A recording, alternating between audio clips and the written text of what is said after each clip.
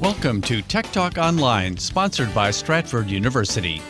You can listen to Tech Talk live in the Washington, D.C. area, Saturday mornings from 9 till 10 on the following frequencies: 1500 AM, 1045 FM, 1035 FM HD2, and 1039 FM HD2. We thank you for listening to Tech Talk Radio.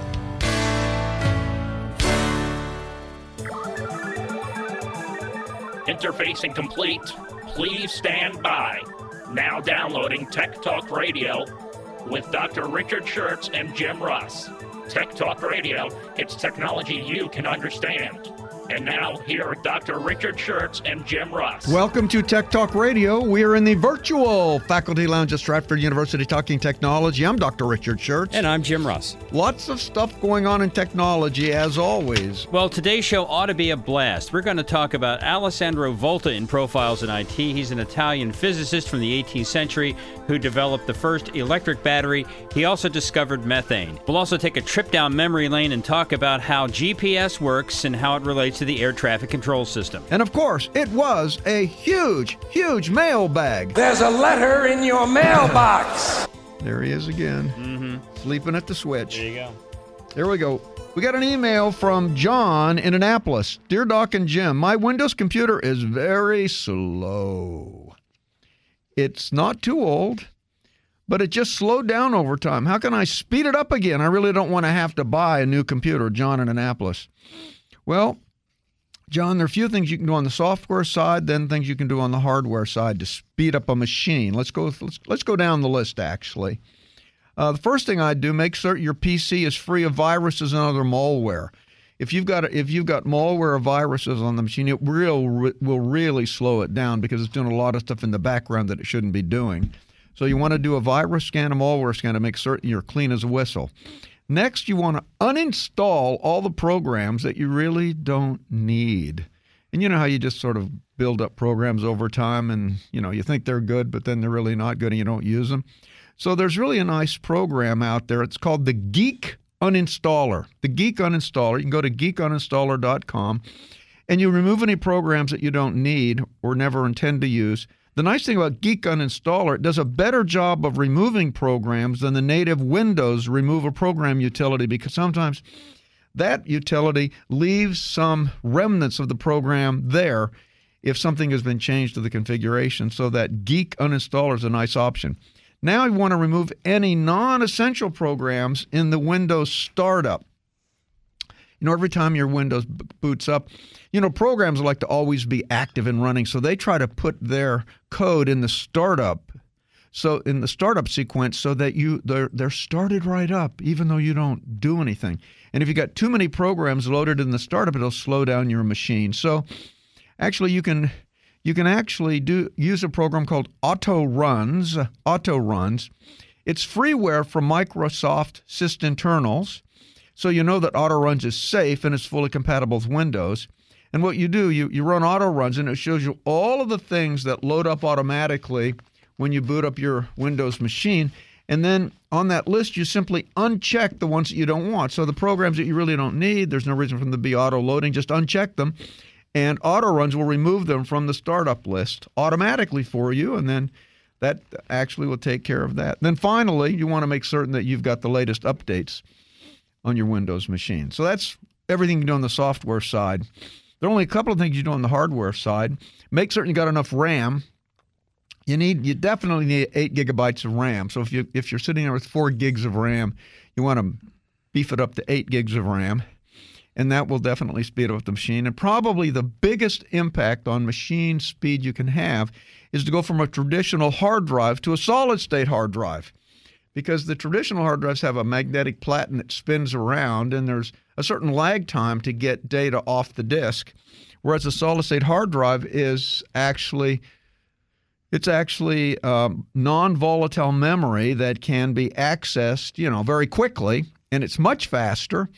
And so if you would replace your old hard drive with a magnetic hard drive with a solid-state hard drive, you'd see a big difference. That's about the only options you have in terms of software and hardware, and I hope one of those works. Best of luck there, John. We got an email from Michael in Philadelphia. Dear Doc and Jim, I finally switched from Windows XP to Windows 10. I actually like it. However, I hate having all these notification messages pop up at random times in the lower right-hand corner of the screen. Is there a way to end that? Michael in Philadelphia. Well, those are annoying if you just have to let that thing pop up all the time. It's always ringing and popping. I actually set my computer windows up for nighttime mode, so just nothing pops up. But there's also another way you can do that. You can go to something called Focus Assist, and Focus Assist will manages all of the notifications. So what you do, just go to Settings, click All Settings, and then there's a little search box there, and just write Focus Assist, search for it, and then click on the result there. When you open up the Focus Assist screen, you want to click Alarms Only. And, there are basically three choices: all notifications, or some notifications, or alarms only. Now, if you haven't set up any alarms, and clicking Alarms Only will prevent all notifications from coming out. Now, note, you'll still get a pop-up if you get an alarm, but if you haven't set any alarms, nothing's going to come out. Now, you also could select Priority Only, and that would allow high priority messages to come through rather than all messages, and so that may not be bad as long as there aren't too many of them. So you can sort of play with that Focus Assist to decide what level of notification you're comfortable with. We got an email from Bob in Maryland. This is, I don't know. Jim's got a real fan here. Dear Doc and Jim and my buddy, Mr. Big Voice. Ever since I noticed with Jim doing his normal, regular job, he's so professional and perfect. His professional traffic reporter performances are incredible. He's fast, never makes a mistake. And then he comes to Tech Talk Radio. Oh, my. Yes, but. But there's always a but. Then he comes to Tech Talk Radio. Although in my case, I prefer the more relaxed Jim on Tech Talk. Maybe it's because he has been influenced by Mr. Big Voice. Right? He wears me out is what happens. So I'm low energy level when I'm here.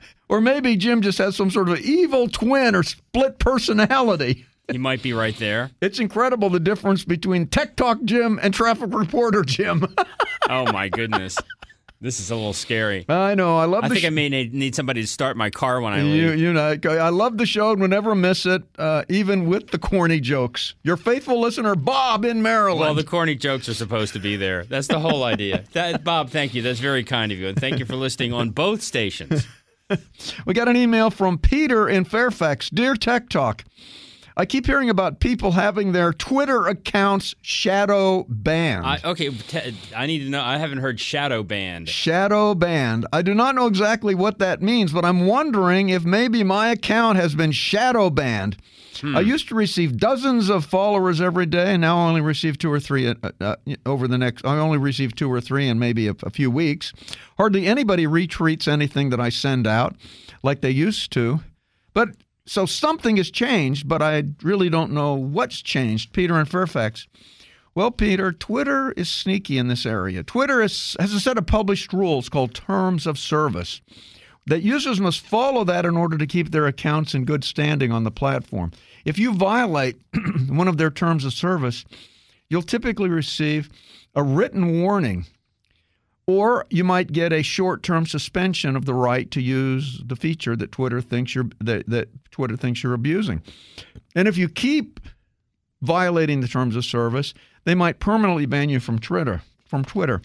However, there are times when a user will tweet things that Twitter does not think is good for the Twitter community. Oh my God. But it actually doesn't break any rules.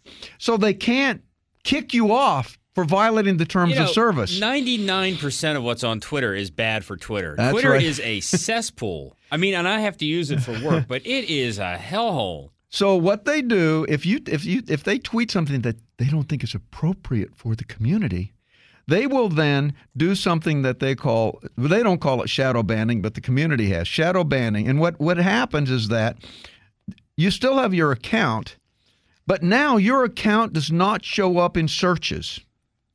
And only people who see that your account's tweets are people who are already following you. So people that don't follow you will never see anything showing up in searches. In addition, if any of your followers retweet one of your tweets, they won't be seen by anybody else. Wow. They just disappear. And the only way people will see a retweet is if they see it directly from your timeline. But, of course, you're not on any search engines, so you basically disappear. Everything seems to be working just fine from the shadow banned user's perspective. They can publish their tweets. They can respond to tweets. They can do everything they used to. It's just that nobody sees what they're doing. It's pretty sneaky, and Twitter particularly does that to individuals whose political persuasion does not align with the Twitter culture. Yeah, exactly. Now, if you'd like to know if you're shadow banned, you can go to shadowban.eu. It's a website, shadowban.eu. You put in your Twitter handle, and they'll tell you whether you've been shadow banned. I'm checking mine right now. Okay, I am not banned. No suggestion ban, no search ban, no ghost ban, no reply deboosting. But all I do is I tweet traffic. Okay, well, apparently that is all right. How has Donald Trump not been shadow banned? I'm thinking he's probably shadow banned. I don't know. But he already has so many followers. He is so. I don't know if they could shadow ban him because he's so prominent. He would go insane if they did. Yeah, I think that is something that is really they're trying to flip the needle with their political persuasion. I don't think that's really a good idea. I think it's dangerous. It's very dangerous. We got an email from Charles in Rockville. Dear Doc and Jim, I've returned from vacation, and when I got home, I saw that my house had been broken into and ransacked. Man. They took almost everything, including my computers and my iPad. The police came and did some investigating, but now I'm worried about the thief getting into my accounts. I borrowed a friend's laptop and tried to log into LastPass. That, of course, is the program that maintains all your passwords. I couldn't get into my account because the thief has already changed my password to LastPass. I called the bank, and he'd already changed my password on my online account. Ooh. Luckily, no money's been withdrawn.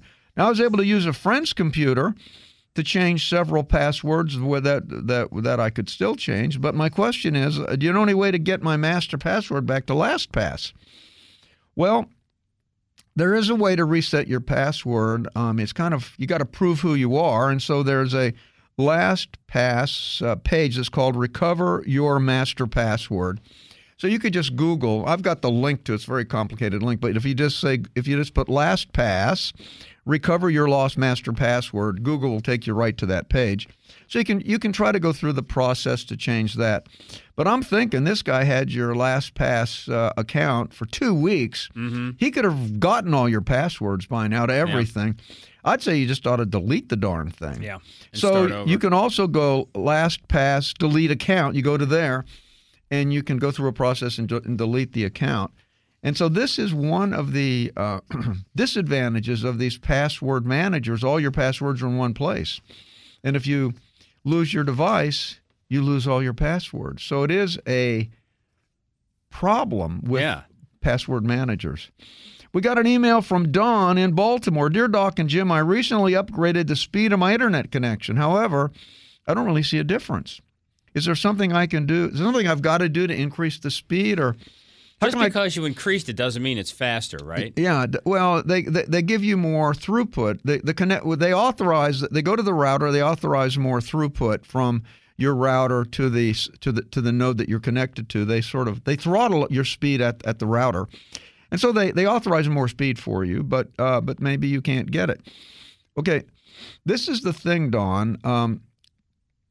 Your router has to support the increased connection speed. So, frequently internet service providers will increase speed, or you'll buy a higher speed package, but you may not see the speed increase because in many cases, to get the speed increase, you have to upgrade the modem. And if you don't upgrade the modem, you won't get the increase in speed. And maybe your internet service provider didn't tell you that. So it could be, Don, that you've got to upgrade your modem in order to capture that additional speed. So what you want to do is go to speedtest.net, speedtest.net, test the speed, compare it with the speed that you're supposed to have. And I'd suggest do it in the middle of the night when you're not fighting other people on the network, so you get the true unbridled speed. And then, if it isn't what it's supposed to be, call your internet service provider and have it check it out. It could be a bad connection, or they might tell you you've got to upgrade your modem. But I would work on it because you should get the speed that you're paying for. You absolutely should. We got an email from Susan in Alexandria. Good morning, Dr. Schertz. How about Tony Brooker, a contemporary and colleague of Alan Turing, perhaps foremost among the many contributors to computer science? He developed AutoCode, the first commercially available high-level program. He would be a great suggestion for profiles in IT. Also, Happy New Year to you, Jim, Andrew, Kevin, and Mr. Big Voice. Why, thank you, Susan. Susan in Alexandria. Well, thanks for the suggestion, Susan.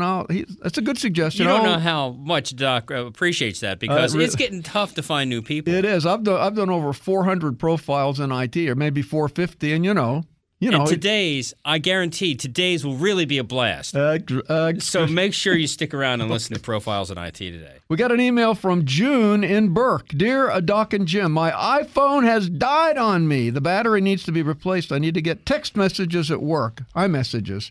Is there a way I can get the iMessages on my Windows 10 computer so I can at least communicate with people? This is critical. Help, June in Burke. Well, June, Apple really doesn't want to share their iMessage app with other companies, so your options are slim. There is an iOS emulator, iPadium.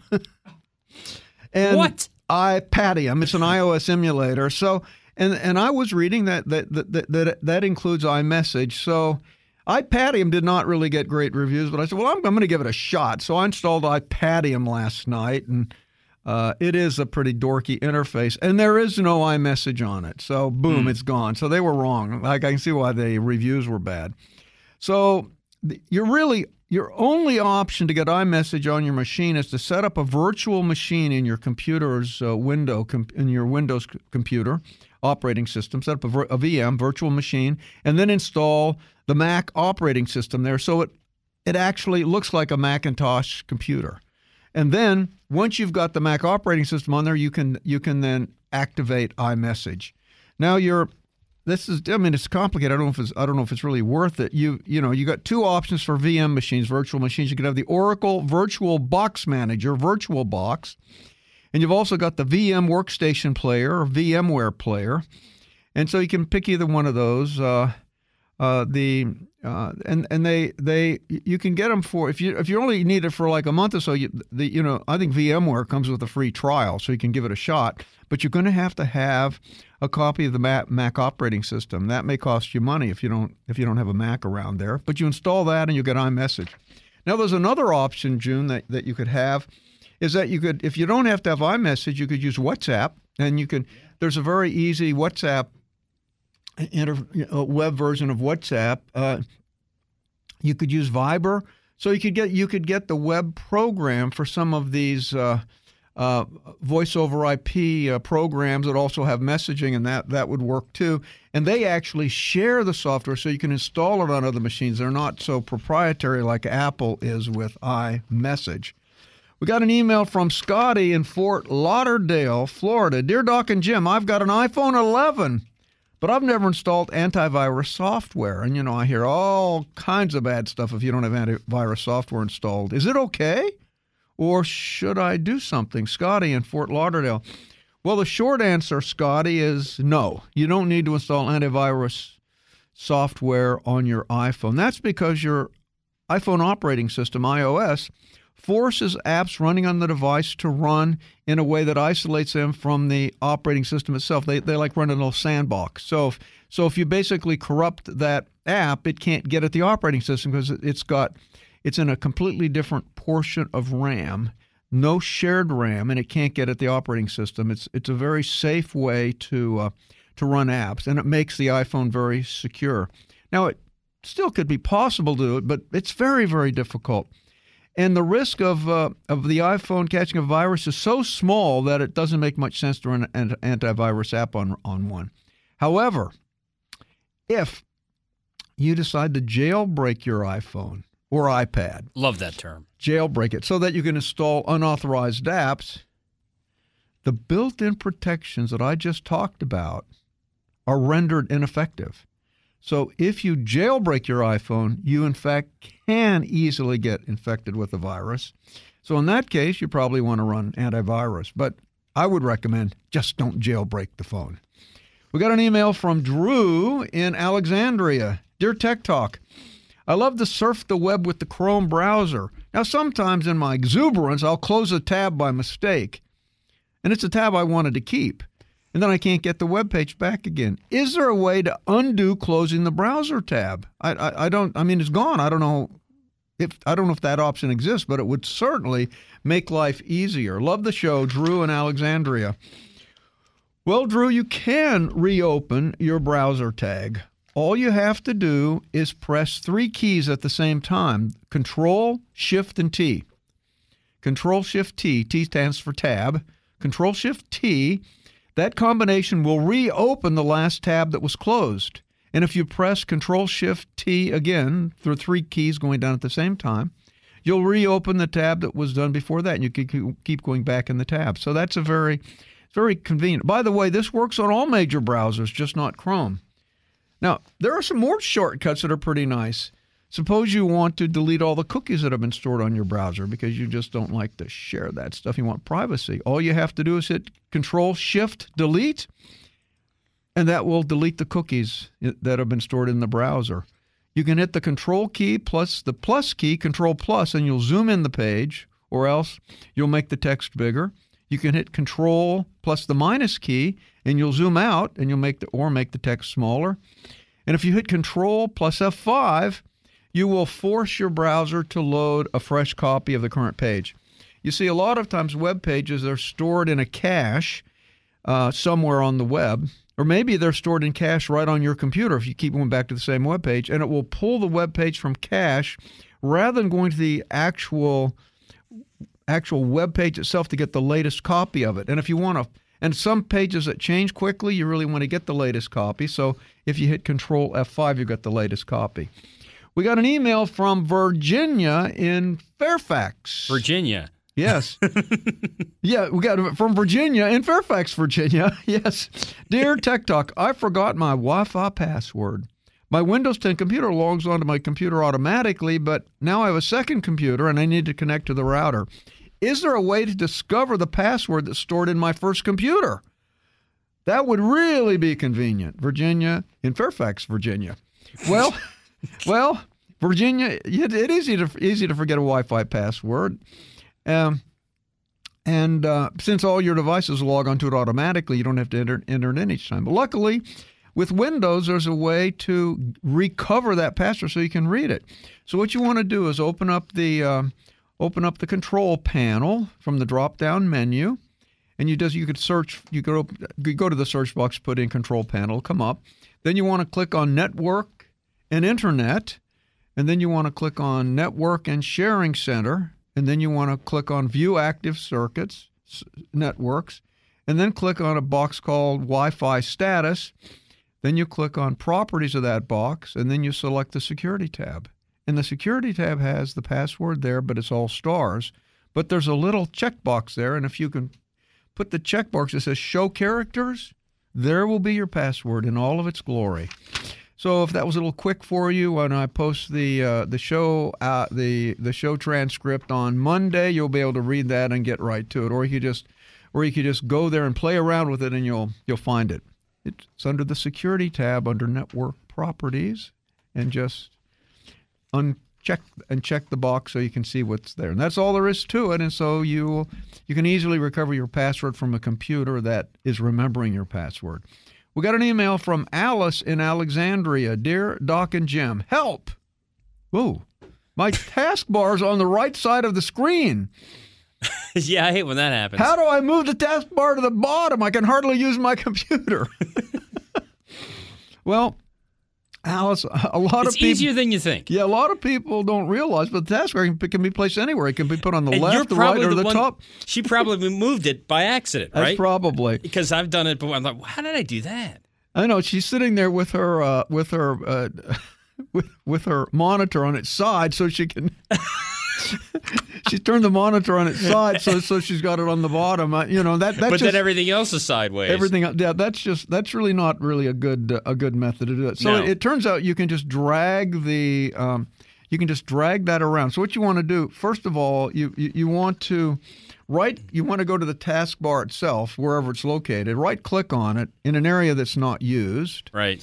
And then you want to make sure that lock the taskbar is unchecked. Otherwise, it won't move. So you want to uncheck, lock the Taskbar.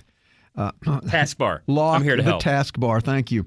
Then what you want to do, find another place on the taskbar that's not used by an icon. Hold down the left key of your mouse and then just drag it where you want. And you can just drag it from the right side down to the bottom and drag it anywhere. And then it will just move. You can just drag it down to another side. It'll only be on 4 positions, up, down, left, right. Then once it's moved, then you want to right-click on it, and then you put lock the taskbar, and then you're guaranteed that you won't move it by accident. So that's all you have to do. And we get a good idea to lock it once you put it down there. Yeah, right? yeah. After you put it down there, lock it, and then you won't move Have it to by worry mistake. about it again. Yep. Yeah, sometimes people just sort of get a little exuberant with their mouse, and they move the taskbar, and they don't know what they did. I've done it all the time. It's like, what did I do? We got an email from Eric in Springfield. Dear Tech Talk, I've got a number of Ring devices in my house. I got a doorbell. I've got cameras all over the place. I'm worried because I've heard that many of these devices have been hacked and people can view the cameras remotely. What can I do to protect my family's privacy? Eric in Springfield. Well, Eric, this is a problem, and there have been a lot of Ring devices that actually have been hacked by people looking around. Now, when I checked into it, Amazon said their central servers were not hacked. Most accounts were hacked because users used the same password everywhere. So what happened was so they just used a known password that you had been using somewhere else on the Ring device, and they logged right in, or else it was a weak password. And so most of the hacking that's got into the Ring devices is because of poor password management on the part of the user. So if you fear that somebody may have secured, that your password may be compromised, you could change your password easily. You can just go to the Ring website, log in with your account. You can change the password. Now, I would recommend that you activate two-factor authentication. So that way, even if they have your password, they can't log into the Ring device. So what you want to do, if you have two-factor authentication, what happens is that every time you log into the Ring account, it will send a text message to your phone, your mobile phone, and maybe it might be 6 digits. I'm not sure. Typically, they're 6 digits. And then you have to then take that 6-digit code and put it back into the website, and it won't let you log in until you provide the correct 6-digit code. And that means you've got two-factor authentication, the password plus the temporary 6-digit code. That way, even if somebody has your password, they're not going to get into your account because they don't have your cell phone. So you can easily go to the Ring website and go to your account, and you go to a section called Extra Security. And then what you want to do, you want to turn on the link that enables extra security, and then you will want to enable two-factor authentication. Now, once you put in your phone number for the two-factor authentication, they're going to send you a text message, and you have to put in the code to verify that you actually have the phone. And then once you do that, it's set up, and your Ring account should be secure. Listen, we love your emails. Email us at techtalk@stratford.edu, and we'll get back to you as soon as we can. It's Saturday morning. You're listening to Tech Talk Radio, heard on Federal News Network, 1500 AM, 103.5 FM HD2, 103.9 FM HD2, and in Loudoun County on 104.5 FM. And you can watch us do the program by downloading the Periscope app to your device and following us at WFED Tech Talk. If it's technology, it's Tech Talk Radio. IT trends, software, the internet, and IT careers. More of Tech Talk Radio, presented by Stratford University, coming up in a moment.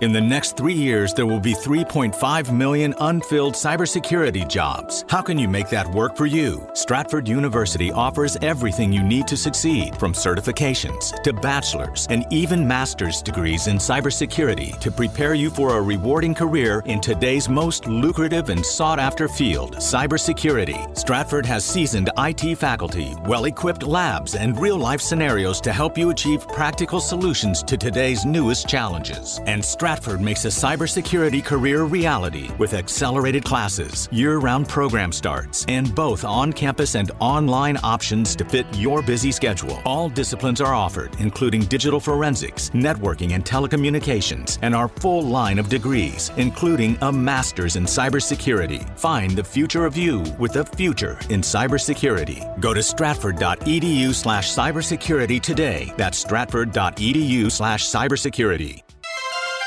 If it's technology, it's Tech Talk Radio. IT trends, software, the internet, and IT careers. Here's Dr. Richard Schertz of Stratford University with Tech Talk Radio. Welcome back to Tech Talk Radio. We're in the virtual faculty lounge at Stratford University talking technology. And now it is time for Profiles in IT. Yes, today we're going to feature Alessandro Volta.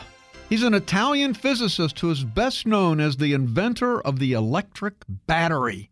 And what else? And the discoverer of methane. Whoa! Yeah. Little excess methane. Had to go there. Wow, what a mess. Yeah. One of the biggest causes of global warming, that source of methane. It is right indeed, there. yes, of course. Now, Volta was born in Como, Italy, on February 18th, 1745. And, this is up in... Let's reiterate, 1745. Yes. And this is Profiles in IT. 1745, inventor of the battery. In 1774, he became a professor of physics. This is why I like this guy. At the Royal School in Como. A year later, he improved on the electrophorus. It's a device that produces static electricity. He was really focused on electricity back then. In the years between 1776, that's a famous year, and 1778, Volta studied the chemistry of gases. He discovered methane after reading a paper by Benjamin Franklin on flammable air.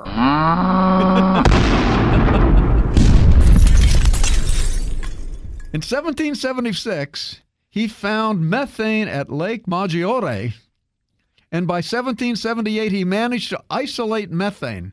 See, so 1776 is very important to this country, but it's also when he found methane. I was going to say that year was a real blast, wasn't it? It was a real blast. He ignited the methane by an electric spark in a closed vessel. That doesn't seem like a good idea. No, it doesn't sound like a good idea. No, I hope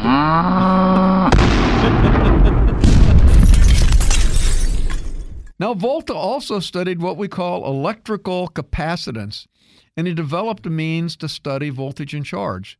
So it turns out if you put two parallel plates together and put positive charge on one side and negative charge on another, you'll get a voltage between the plates. So he basically was able to relate the measured voltage with the charge, and it was called Volta's law of capacitance. See, back then, voltage, of course, wasn't called voltage. It would be electropotential. But electropotential then was named after Volta. I was going to ask So now you that. we call it voltage. Voltage and volts, right? Yeah, that was all named after him, but that was just electropotential back then. In 1779, he became a professor of experimental physics at the University of Pavia.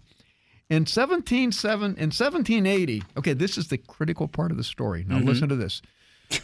Luigi Galvani had shown that the legs of frogs hanging on iron or brass hooks would twitch when touched with the probe of some other type of metal.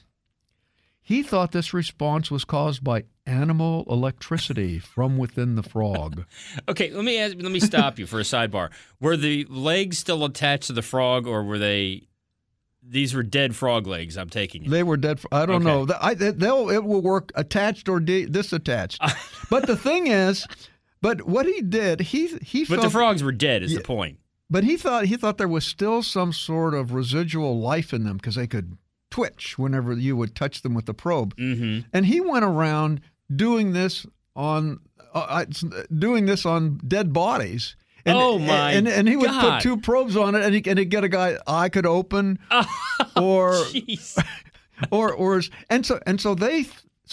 people were thinking this is like an indication that there may still be a spirit there within the body. No, sorry. So anyway, he got a lot of notoriety, Luigi Galvani, but Alessandro Volta said, I do not think there is animal electricity. I think it's coming from the electrodes themselves. Mm-hmm. Now, Volta was impressed with Galvani's findings, but he thought he got the current because there were two different types of metal.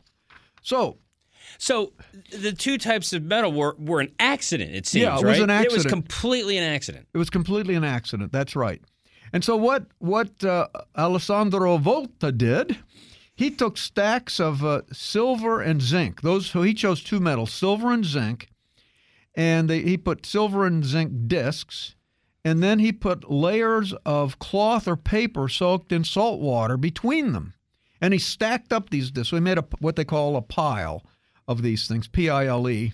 And then he could measure electropotential from one end to the other.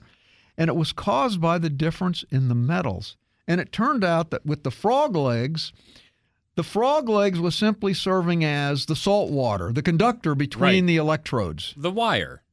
Yeah, it was the solution that would allow charge to travel from one metal to the other. Because in a battery, the electron leaves one metal and goes to the other metal because one metal has a different potential. The metals are different, and it takes more voltage to extract the charge from one metal than the other metal.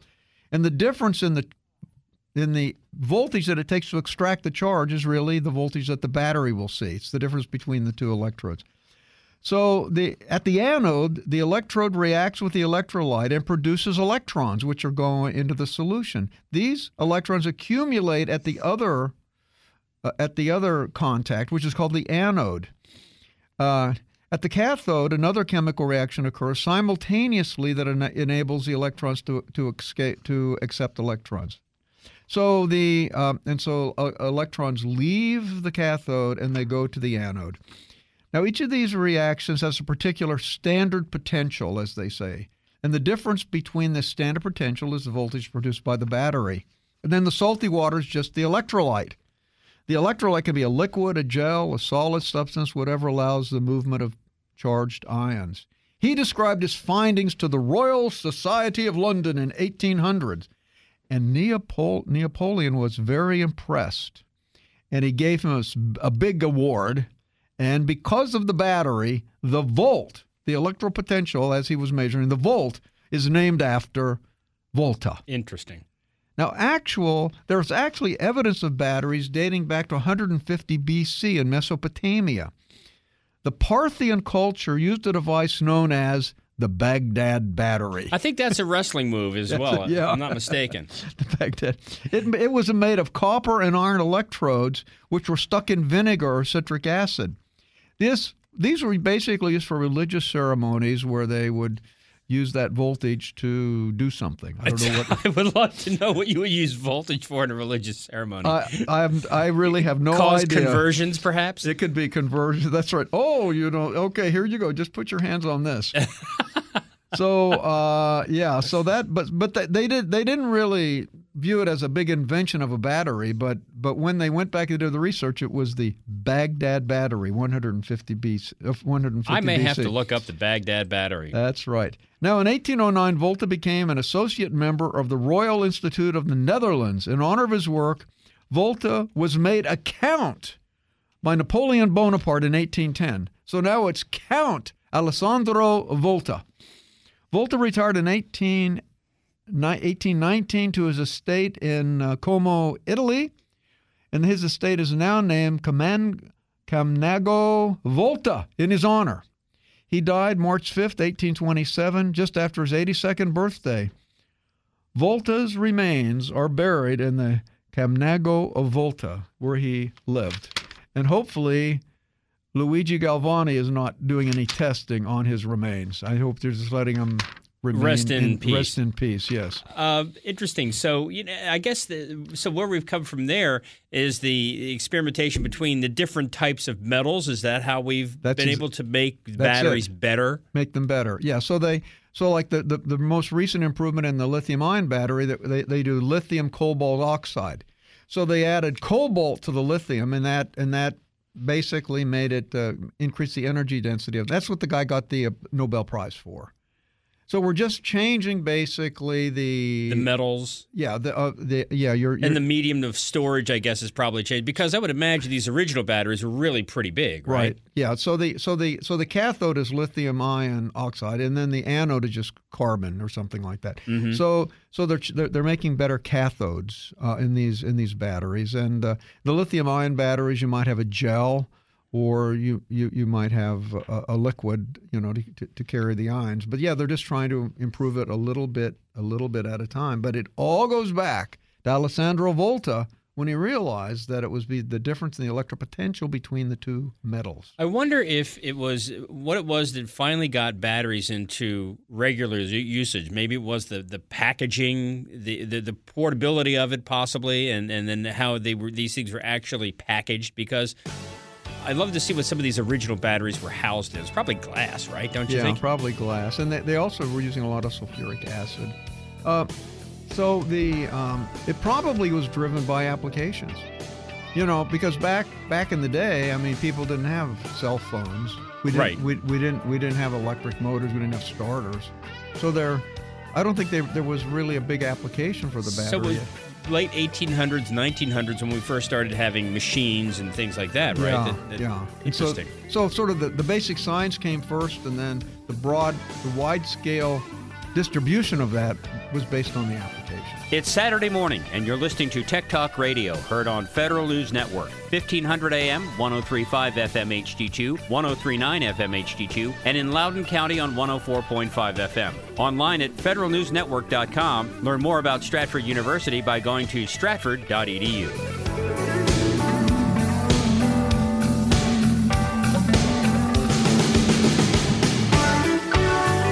In the next 3 years, there will be 3.5 million unfilled cybersecurity jobs. How can you make that work for you? Stratford University offers everything you need to succeed, from certifications to bachelor's and even master's degrees in cybersecurity, to prepare you for a rewarding career in today's most lucrative and sought-after field, cybersecurity. Stratford has seasoned IT faculty, well-equipped labs, and real-life scenarios to help you achieve practical solutions to today's newest challenges. And Stratford makes a cybersecurity career reality with accelerated classes, year-round program starts, and both on-campus and online options to fit your busy schedule. All disciplines are offered, including digital forensics, networking, and telecommunications, and our full line of degrees, including a master's in cybersecurity. Find the future of you with a future in cybersecurity. Go to stratford.edu/cybersecurity today. That's stratford.edu/cybersecurity. If it's technology, it's Tech Talk Radio. IT trends, software, the internet, and IT careers. Here's Dr. Richard Schertz of Stratford University with Tech Talk Radio.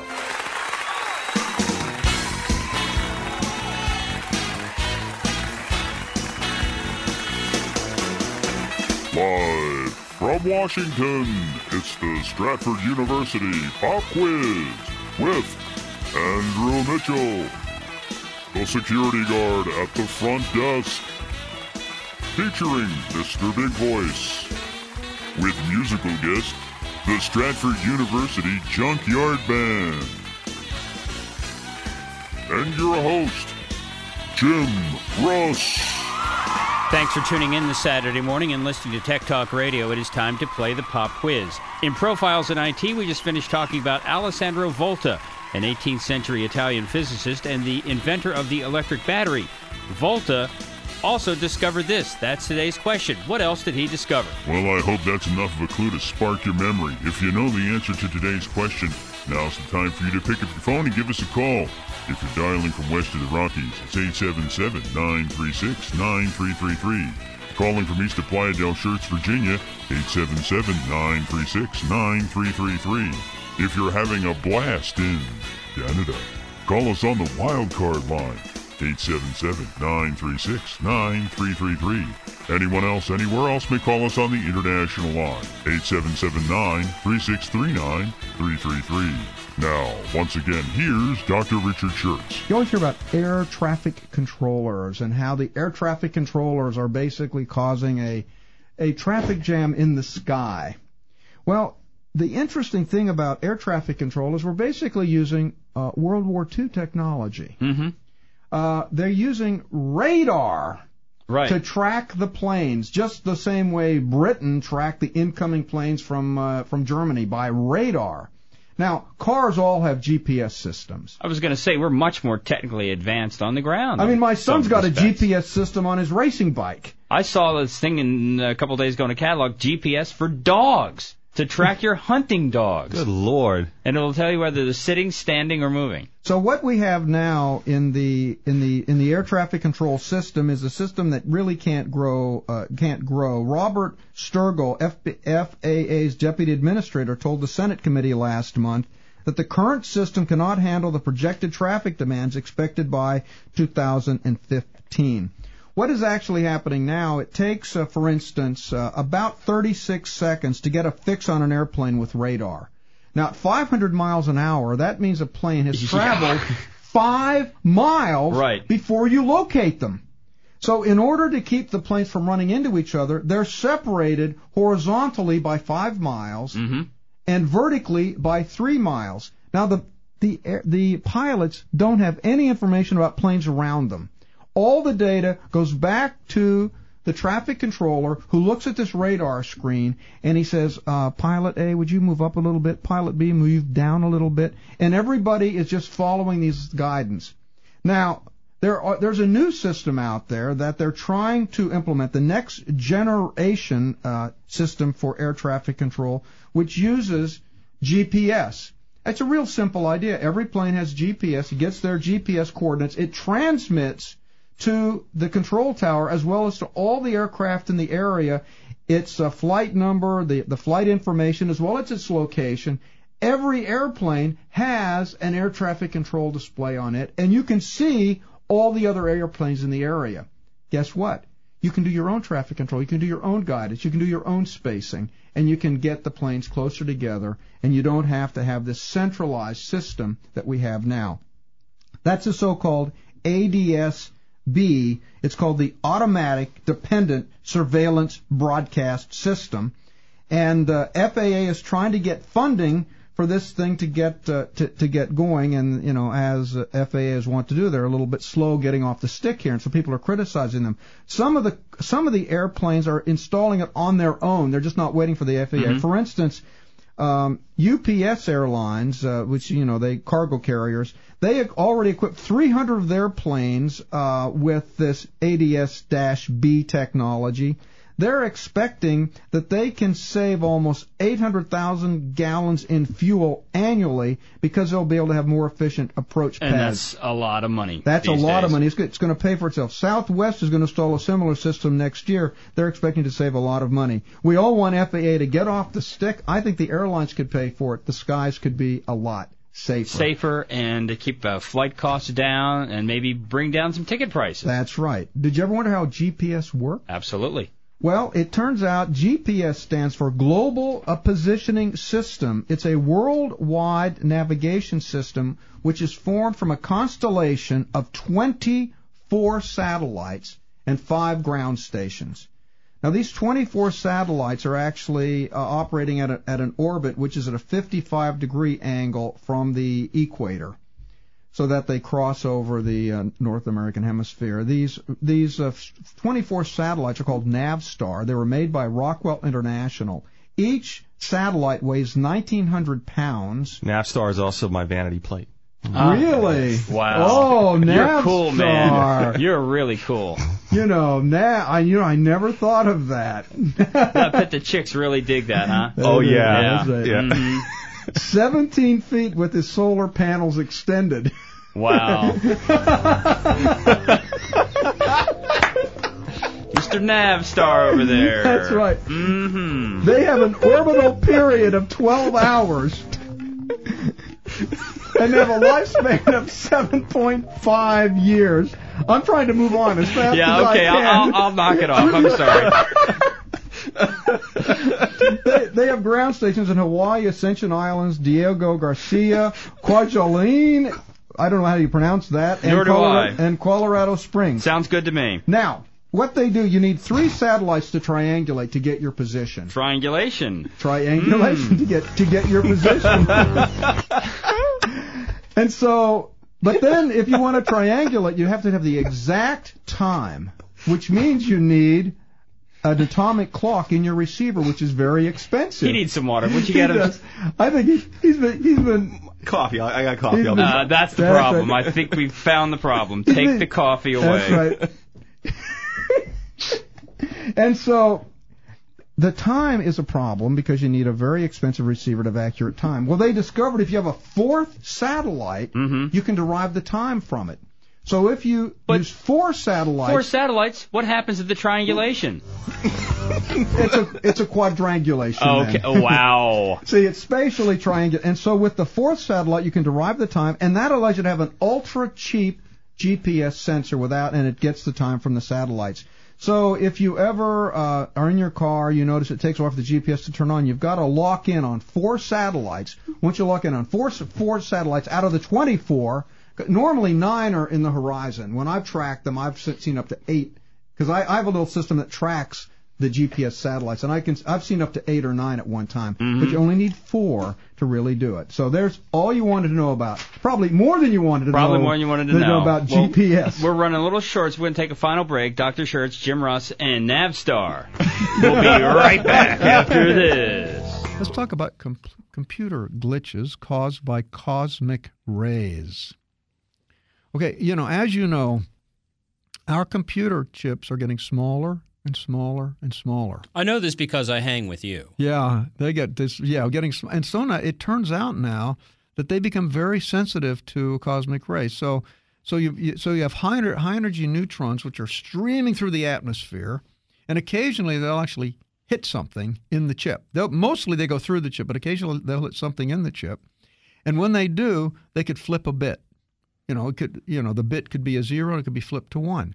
So you get bit flipping caused by cosmic rays. It doesn't happen often, but it happens often enough. Like sometimes your computer crashes or your iPhone freezes. It could be cosmic radiation. So instead of thinking that you've done something really stupid, blame it on cosmic radiation. Wow. Yeah.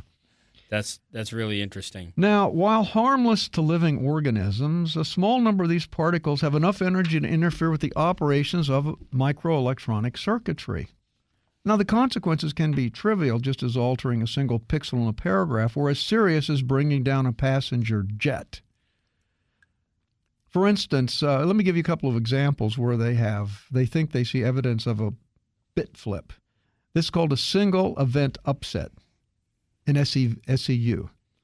It was blamed for an electronic voting machine error in Belgium back in 2003. A flipped bit in the electronics voting machine added an extra 4,000 votes to the candidate. Actually, wow. It was 4,096. So you can tell that is an even multiple of 2 to the n power. And so it turns out they just flipped one bit, and they added 4,096 votes to one candidate. And you knew that just by looking at that number, right? Yeah. You did. Back off, man. I'm a scientist. So the thing is, the reason they noticed this error is that 4,096 votes is actually more than the total population of the town. So they knew something was not right, yeah. Yes. Now, in October 7th of 2008, an Airbus A330 operated by Qantas Air was en route from Perth to Singapore. At 37,000 feet, one of the plane's 3 data initial reference units had a failure, causing incorrect data to be sent to the plane's flight control system. This caused the plane to suddenly severely pitch down, throwing unrestrained occupants into the plane ceiling. Wow. I saw a picture of it. The tile in the ceiling was broken. Because people hit the ceiling so hard. Yes, it was like, all potential causes were found to be unlikely or very unlikely, except for the cosmic ray bit flip. Now, Cisco was researching cosmic radiation since 2001 and briefly cited cosmic rays as a possible explanation for data losses in their ASR 9000 routers. So as we get smaller and smaller chips and become more and more sensitive to cosmic radiation, this is going to become a big problem. Now, what they're doing in navigation systems to make them safety, they basically have redundant systems. They might have 3 redundant systems, and they vote. If one of them has a bad answer, 2 have to agree. So as long as they've got redundancy of 3 and they do a vote, and as long as 2 agree, that majority wins. And it's highly unlikely that you would get a bit flip in more than one device at the same time. So in mission critical systems, they're having to do this, and this is going to become a bigger and bigger problem. Now, think about this. This also indicates that we're very susceptible to electromagnetic pulses, and so now it could be possible in times of war to come in and set up an EMP bomb that sets out a huge electromagnetic pulse, and it just blows out all the chips. Yep. They're so sensitive. So as we become more and more dependent on electronics, things like this become a bigger and bigger problem. This is the kind of stuff I listen to Tech Talk Radio for. Yes, there you go. There you go. So bit flip. There you go. A cosmic bit flip. Cosmic bit flip. But the nice thing is, now, anything that goes wrong in your computer, you just blame it on a cosmic. It was a cosmic bit flip. When something seizes up at work, I'm going to find the engineer and say, you know what? I think I suffered a cosmic bit flip in the studio. That's right. And we'll see how they look at me. Yeah, we'll see how they go on with that. Well, since voting is coming up, we'll talk a little bit about voting. Yeah. Hackable wireless voting machines. Somehow, we are just hooked on these things. And so what is happening after the Russian hackers made an extensive effort to infiltrate American voting apparatus in 2016, some states moved to restrict internet access to their voting machines. Well, that was smart. You keep them off the web, then the Russians can't hack them. Now, there was no evidence that they actually changed any votes. Now, Colorado got rid of barcodes used to electronically read ballots. California tightened its rules on electronic voting machines that go online. Ohio bought new voting machines and deliberately made them so that they could not go wireless. I think Maryland has gotten out of the electronic voting business for now. Yeah. On the other hand, Michigan went a different direction. They authorized spending $82 million for machines that are strictly connected with wireless modems to the internet. Colorado? No, Michigan. Okay. And the state officials said, well, yeah, because we want to get up to the date, minute by minute voting results so that people can keep up with what's going on. But those machines are vulnerable. The problem is connecting election machines to the public internet, especially wirelessly, leaves the whole system vulnerable. Now, Michigan's new Secretary of State's considering using some of the state's $10 million in federal funds to rip out these modems before the March presidential election. It's not March. Those are the primaries. Those are the primaries, yeah. Now, Michigan says its votes are safe from hackers since the election system only connects to the internet only after the votes are counted. But cybersecurity experts differ. They say, look, they can change the vote count. The vote's done. They'll just change the vote count. Mm. Now, some officials remain committed to wireless thing, and 11 states are using wireless voting machines. That's it for this week. See you next week for more Tech Talk Radio on Federal News Network.